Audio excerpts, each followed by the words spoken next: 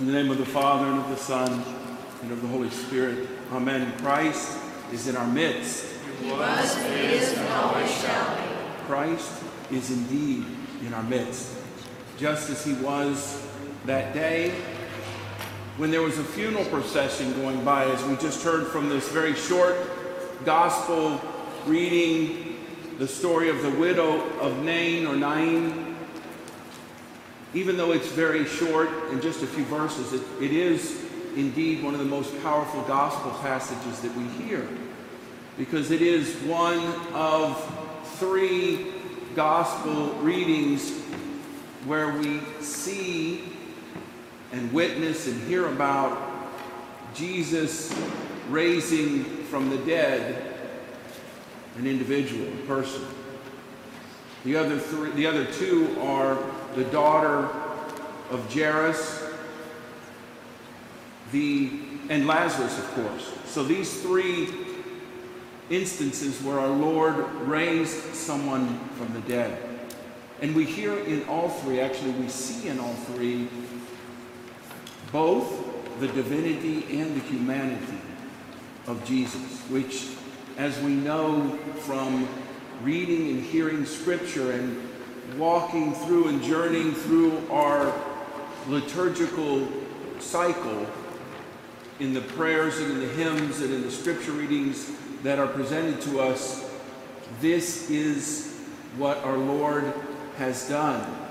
He revealed himself to the people that he came in contact with, slowly but surely, more and more and more. And we know this so beautifully and so powerfully when he was in his own journey toward the cross. But before that, he revealed himself. And in this instance, he did so again. And so we hear that this mother, whose young son was dead, there was a funeral procession, so we know that he had been dead for at least a few days, maybe even longer. And where Jairus' daughter had just died, and Lazarus had been dead 4 days in the tomb that we heard, our Lord meets us, meets his creation where they are, wherever they are, at whatever point they are in. And so we hear that our Lord said to this woman, "Do not weep. Do not weep." This is the first point that I want to make. Our Lord knew, of course, and we know the end of the story, that he raised this young man from the dead. And the people were amazed and gave glory to God and went on their way. Why would he say, "Do not weep," to this woman? Why would he tell her when he knew that he would raise him from the dead and restore him back to his mother, more than certainly just her son, but someone who would take care of her? She was a widow, so someone who would be there for her who would otherwise be dependent on the goodness of others. He knew this, and yet he still said this, "Do not weep." And even says that our Lord had compassion upon her and upon this situation. Now the word in Greek for compassion that's used, esplachnisti, is much greater and much deeper and much more powerful than just having a feeling or an emotion of compassion, which is a wonderful thing to have and that which we should all have. It literally means from the depths of his being, of his humanity, from his personhood. It's everything about us, from the depths of who we are, he expressed in his feeling, in his compassion for this woman.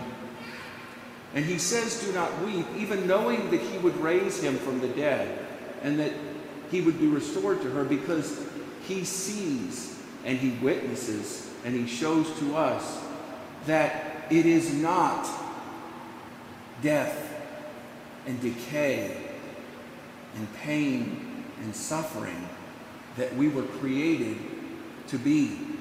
We were created in his image and likeness to be with him and to be with our Heavenly Father, the Creator, eternally. In paradise, where there is no, as we say, and we will hear just shortly when we chant in the memorial services, no pain, no sorrow, no suffering. This is what our Lord, deep in his soul and deep in his humanity, expressed when he had compassion upon this woman. And this is the same compassion and mercy and love that he has for each and every one of us. Though we may die, as he said to Mary and Martha when they were grieving as well for their brother Lazarus, those who believe in me will live and will live eternally. This is why he said, do not weep. Do not weep even though your son is dead. Do not weep even though you are suffering, you are in pain. You will die. Do not weep, because I came to grant, to bestow life. I came to restore you to your original beauty and your original likeness. This is why these gospel passages are there for us, to not just remind us of that, to encourage us, to give us that very same hope that St. Paul speaks about when he's speaking to the church in Thessalonica, when he says, though you grieve, do not grieve like others do who have no hope.